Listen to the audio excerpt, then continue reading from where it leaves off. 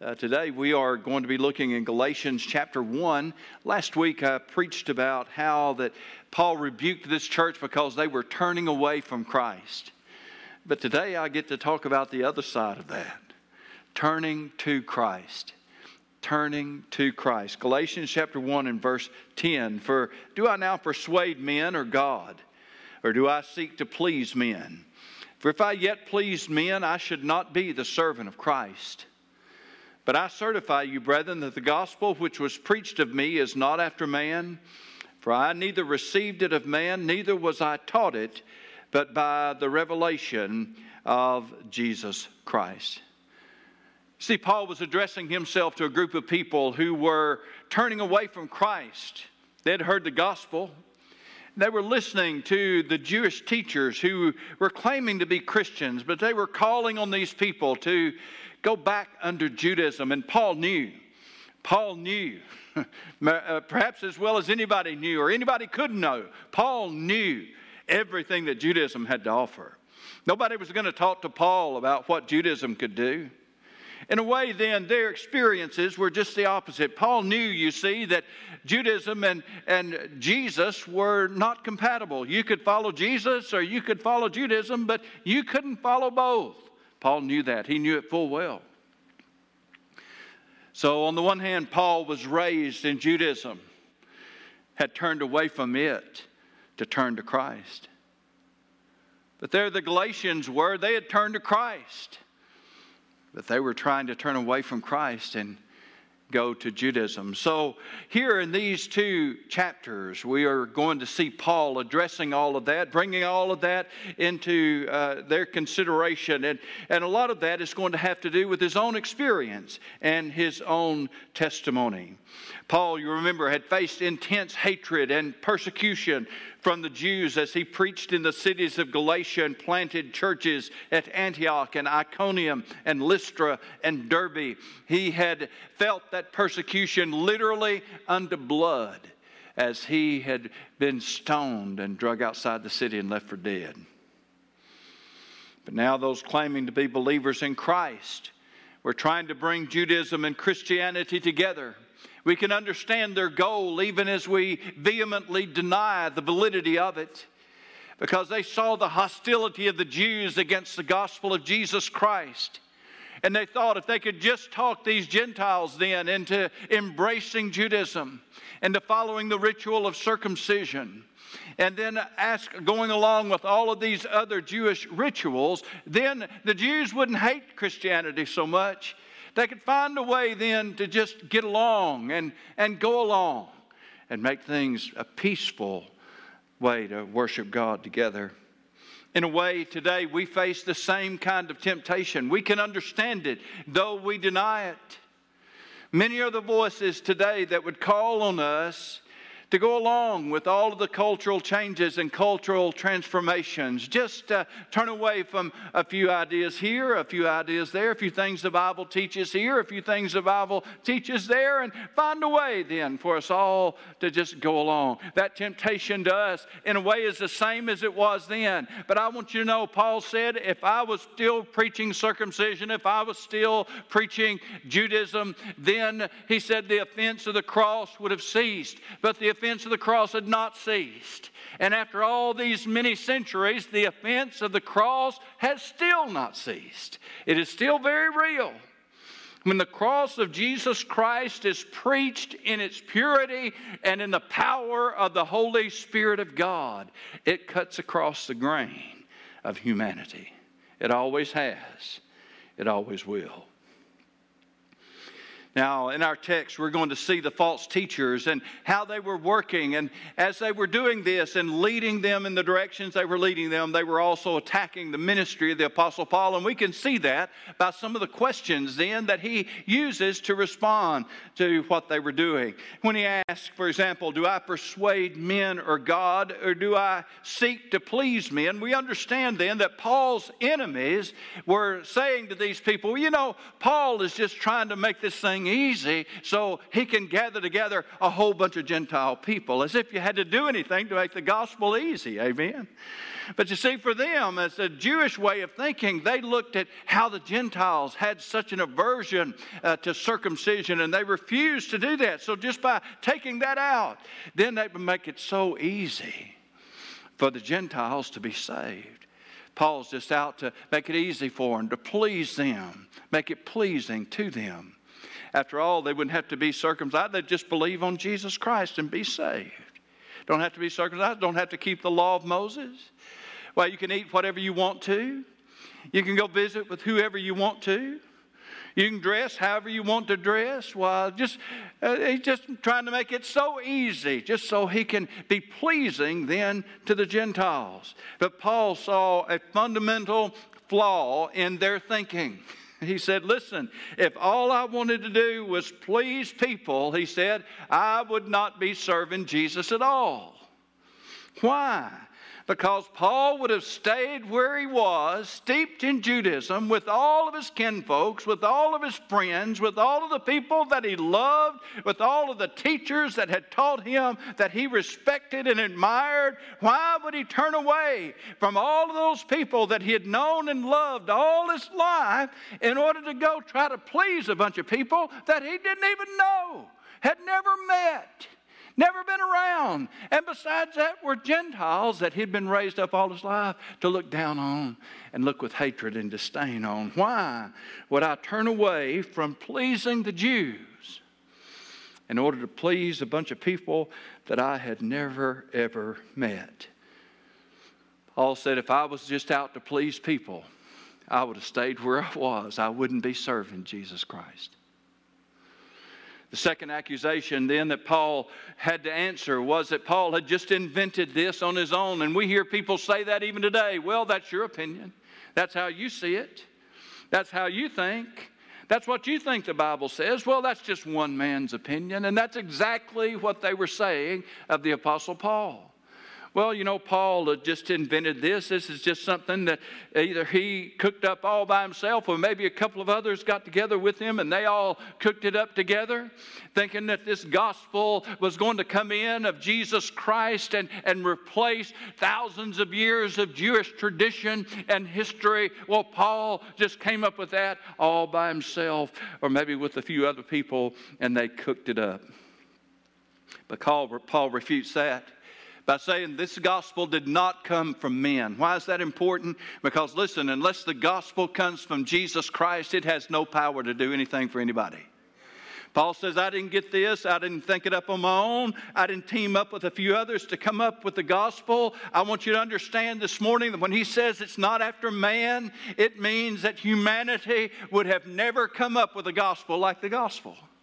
If humanity would have invented it, it wouldn't look like this, because the gospel is from start to finish the gospel of Jesus Christ. It is how that Jesus was in the form of God and yet thought it not robbery or a thing to be sought after to be equal with God, because he was equal with God. It is the gospel of how then that he humbled himself and emptied himself of the display of his deity without ever ceasing to be God. Then he also became fully man, and being found in fashion as a man, then it is the gospel of how he submitted himself to the cross, to death, to even the death of the cross. It is the gospel of how he lived sinlessly and died as a substitute for your sins and for my sins. It is the gospel that takes sinners and transforms them. It is the gospel that declares our guilt and then takes our guilt away. It is the gospel that shows us our weakness and then reveals to us God's power. It is the gospel that says, I can't live up to this. And then the gospel that God doesn't expect us to live up to it because we can't. It is the gospel that changes the lives of people for time and for eternity. Man could not come up with a gospel like this because we don't have any kind of even a point of reference to come up with a gospel like this. This gospel is from start to finish the gospel of Jesus Christ. He started it. He completed it. And he did it all for you and me.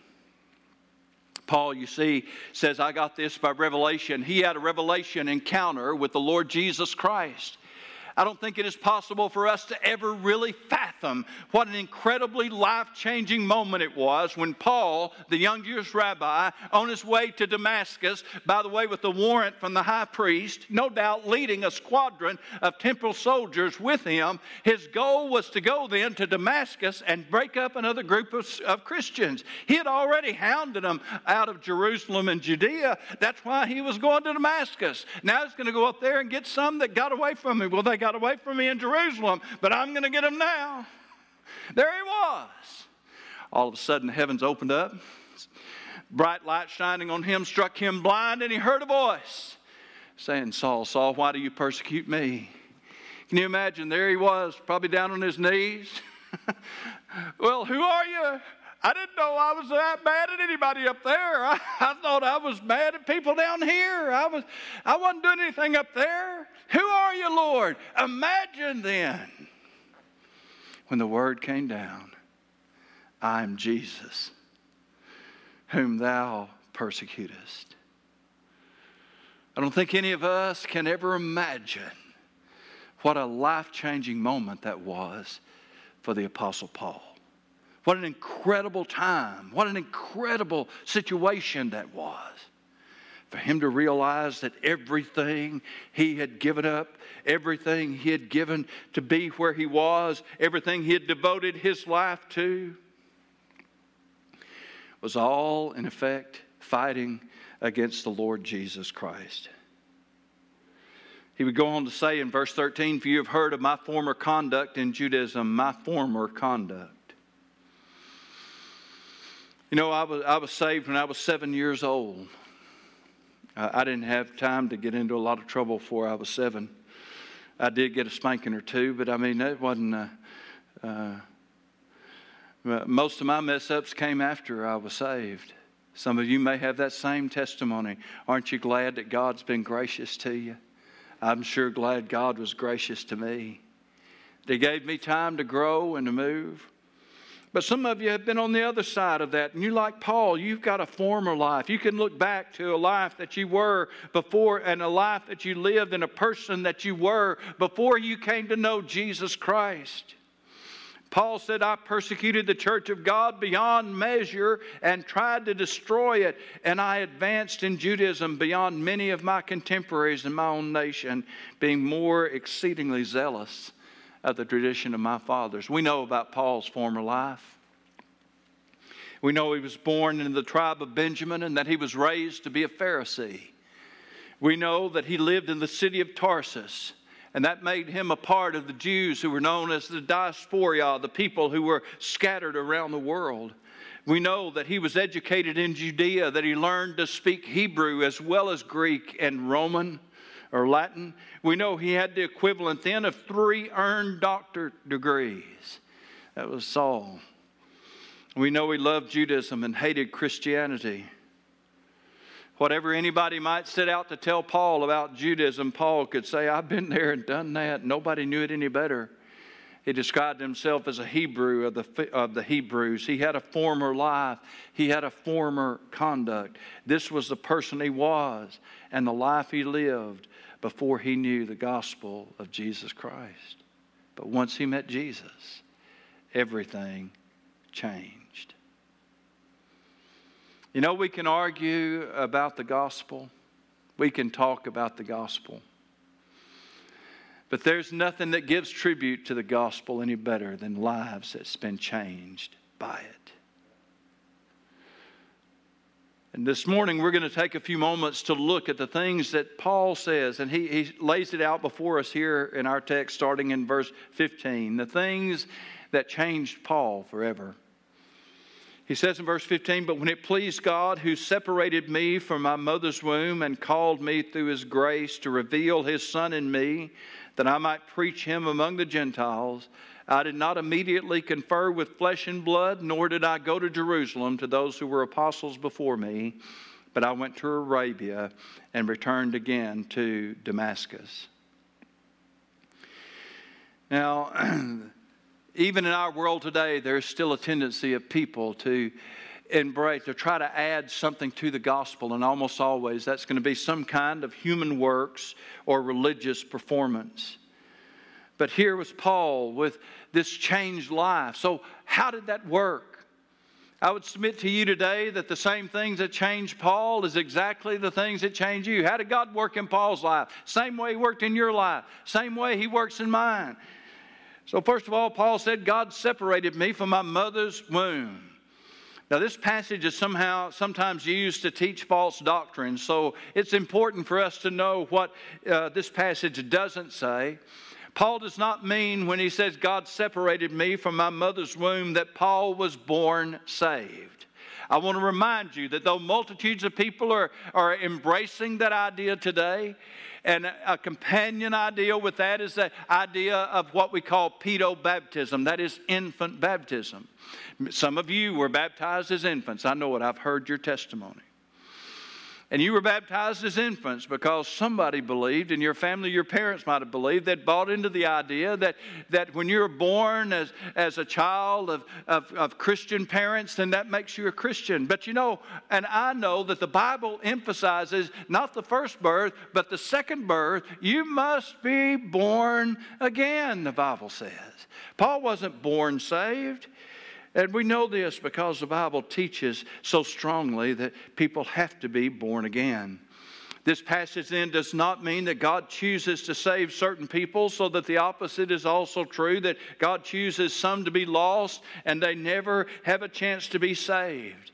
The Bible tells us that whosoever believeth on Him should not perish but have everlasting life. There's not a passage of Scripture that says that God has chosen some people to be lost.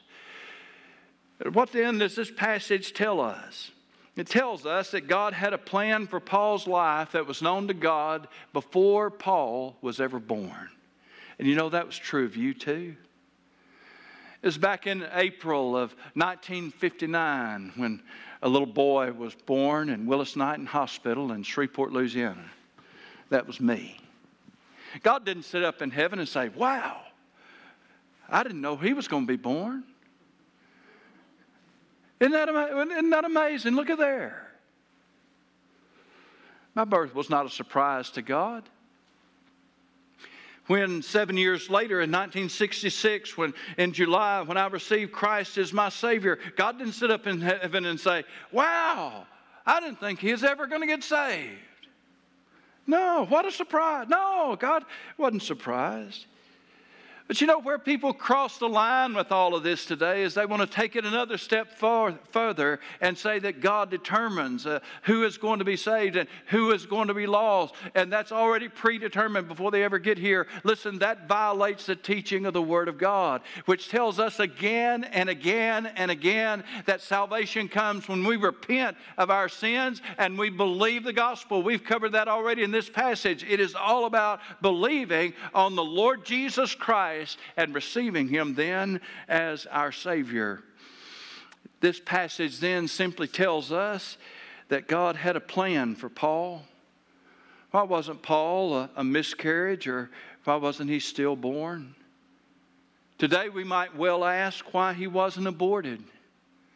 Because one of the most dangerous places, one of the greatest threats to the unborn today is of abortion. And I just want to say, if I didn't have anything else but this passage of Scripture, and I got a lot more, God said to Jeremiah, I knew you and I formed you in the womb. There are multitudes of passages that speak of how that God has a plan, God has a purpose, and that purpose includes everyone that is conceived, every child that is conceived. God has a plan, God has a purpose, God has awareness about all of them. Why not me? Why not you? Why didn't I break my neck when I fell out of a tree in the 5th grade instead of breaking my arm? Why didn't I die of teenage foolishness like so many of my friends did? You say, well, God had a plan for your life. Yeah, but God has a plan for your life too. It may not be in vocational ministry, but every one of us has a calling, a vocation to advance the kingdom work of our Lord Jesus Christ.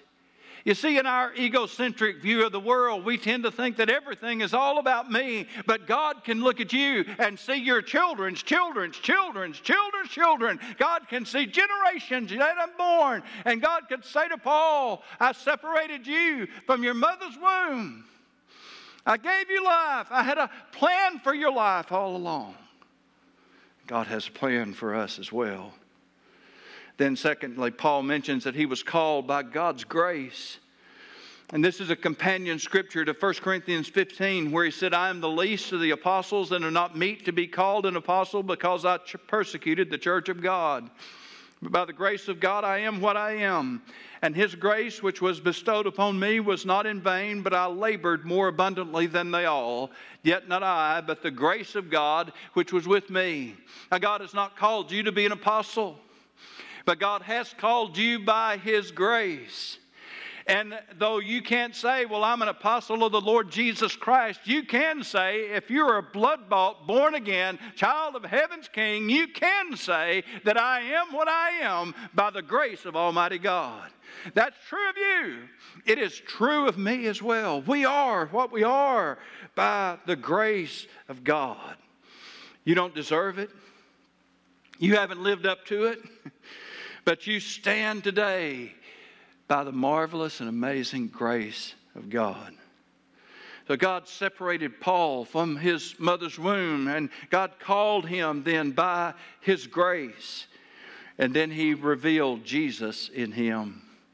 Paul was to have a Christ-centered, gospel-centered ministry, and you and I are as well. Again, God may not call you into vocational ministry, but God can use you and God will use you right where you are to be a constant witness to the life-changing power of the gospel of Jesus Christ. God's grace is working in you. God's grace is working in you and you and you and you folks in the balcony too. God is working in us all. Why? Because He wants to reveal Christ through you and me. And I can get up in the pulpit and preach the Word of God, and I can preach to whoever's here and whoever's at home. And you say, well, I could never do that. Yeah, but God can use you to reach somebody that I might never get to darken the door of. They might not ever even open the door to somebody like me, but they'll listen to you because you've got a testimony with them. God has chosen to reveal Christ in you. And oh, how our world desperately needs to see Jesus Christ. Paul was headed then into Damascus. If you read the narrative of the book of Acts, you might figure that everything that happened there happened over the time of a few months. But when you put it all together with what Paul says here, you're going to see that after Paul was saved, had that marvelous encounter on the road to Damascus, he went into Arabia for 3 years. He came back to Damascus then and preached for a short time and got run out of town. He went down to Judea and he spent 3 weeks there in Jerusalem before they ran him out of town again. He got to spend 3 weeks with the Apostle Peter, he says in this text, before he had to leave and go back to Tarsus. And he would stay there. Remember, 3 years have already passed. He would stay there from 5 to 7 years in Tarsus. While Paul was there in Jerusalem, Jesus would appear to him. And in Acts chapter 22 and verse 18, Jesus said to Paul, make haste and get thee quickly out of Jerusalem, for they will not receive thy testimony concerning me. And that wasn't just the unbelieving Jews. It was the Christian Jews as well. They didn't believe him. They wouldn't receive him. He got some precious time with the Apostle Peter, but the churches weren't open to him. See, they didn't believe in this rabbi, persecutor, former terrorist, who's now proclaiming to himself to be a Christian. They didn't believe it. A lot of time was going to pass before they would come back and say, yeah, we understand him. We believe it. It's real. Galatians 1:21, afterwards I came into the regions of Syria and Cilicia and was unknown by face unto the churches of Judea, which were in Christ, but they had heard only that he which persecuted us in time past now preaches the faith which once he destroyed. And notice verse 24, and they glorified God in me. 10 years. Some commentaries say as much as 12 years passed between the time when Paul was saved on the road to Damascus and the time then when Barnabas would go up to Tarsus and get him and bring him down and get him started preaching then and teaching in the great church at Antioch in Syria. 10 to 12 years. Time for the gospel to percolate in his life real good. Some of you young folks might have to look that up if you've never heard those coffee makers percolating. It's all right. It's a good. It's a very good concept for those of us who've been around to say he let Paul steep in the gospel for a while. Gave him long enough for him to demonstrate that this wasn't just some flash in the pan kind of thing that was going to be here today and gone tomorrow. He wasn't going to accept Christ today and then be back persecuting them all next week or next month. This wasn't something that was just going to be a fly-by-night kind of thing. No, Paul had some time. God gave him some time to study the gospel, to learn about the truth. God knew what was ahead of the Apostle Paul. And he knew what kind of persecution he was going to face and what kind of opposition that he was going to face to the gospel. He knew that everything he believed was going to be challenged. And I want to tell you folks as God's people today that the exact same thing is true of us. God has given us some precious time. Time for us to learn the truth of God. Time for us to learn the truth of Scripture. Time for the gospel to grow strong and deep in our hearts and lives, because God knows that the time is coming when all these things are going to be challenged, and we're living in it. But it's coming more. You young people that are here today, you need to understand you've been given a precious time, yes, to receive Jesus Christ as your Savior, but also to learn the truth of the gospel, because when you get out into college, you're going to have everything you believe called into question. Are you ready then to stand up for what you believe in? Do you know this truth? Do you know why you believe what you believe? You see, God is showing us in this passage how the gospel works to change us. And it begins with our understanding that God has a plan for our life. That God has separated me from my mother's womb. That God called me by His grace. That God plans then to reveal His Son in me. And then God gives me the time that I need, precious time, to make sure that I have established my seriousness, my commitment to the gospel truth, and my understanding of the gospel truth, because all those things will be challenged. I want to remind you today that Paul did not grow up in a family of infidels. He grew up in a highly, highly religious family. He thought he knew God. He thought that God was going to accept him into heaven because he had done all the things that God told him not to do. And he was doing all the things that God told him to do. He had religion. He had ritual. He had it all. He had it all down. He was dotting all the I's and crossing all the T's. He had everything down when it comes to having that religion. But I want you to know that Paul's religion of Judaism did not save him. But I also want you to know that you being a Baptist won't save you either. Or for whatever. You can put in, fill in the blank. I can say to you without fear this morning that being a Baptist has saved just as many people as being a Catholic has saved. Or being a Methodist has saved. Or being an Episcopalian or a Presbyterian has saved. Because let me tell you something, being a Baptist has never saved anybody. Religion does not save anybody. It is our relationship with Jesus Christ. Paul had a real revelation experience with Jesus Christ. He met Jesus. He saw Him as His Savior. He understood that all of that work that he had been doing and all that religious activity that he had been going through had not done anything for him. And that what he had tried to do for himself and made him miserable had all been done by Jesus Christ. It takes a lot of gospel to save a person who is committed to a life of sin and depravity. It takes a lot of gospel to save a religious person who trusts in his own works. 1 Timothy chapter 1 and verse 12, Paul says, I thank Christ Jesus our Lord, who hath enabled me, for that he counted me faithful, putting me into the ministry, who was before a blasphemer and a persecutor and injurious. But I obtained mercy because I did it ignorantly in unbelief. And the grace of our Lord was exceeding abundant with faith and love which is in Christ Jesus. This is a faithful saying and worthy of all acceptation, that Christ Jesus came into the world to save sinners, of whom I am chief. Aren't you glad that Jesus Christ saves sinners?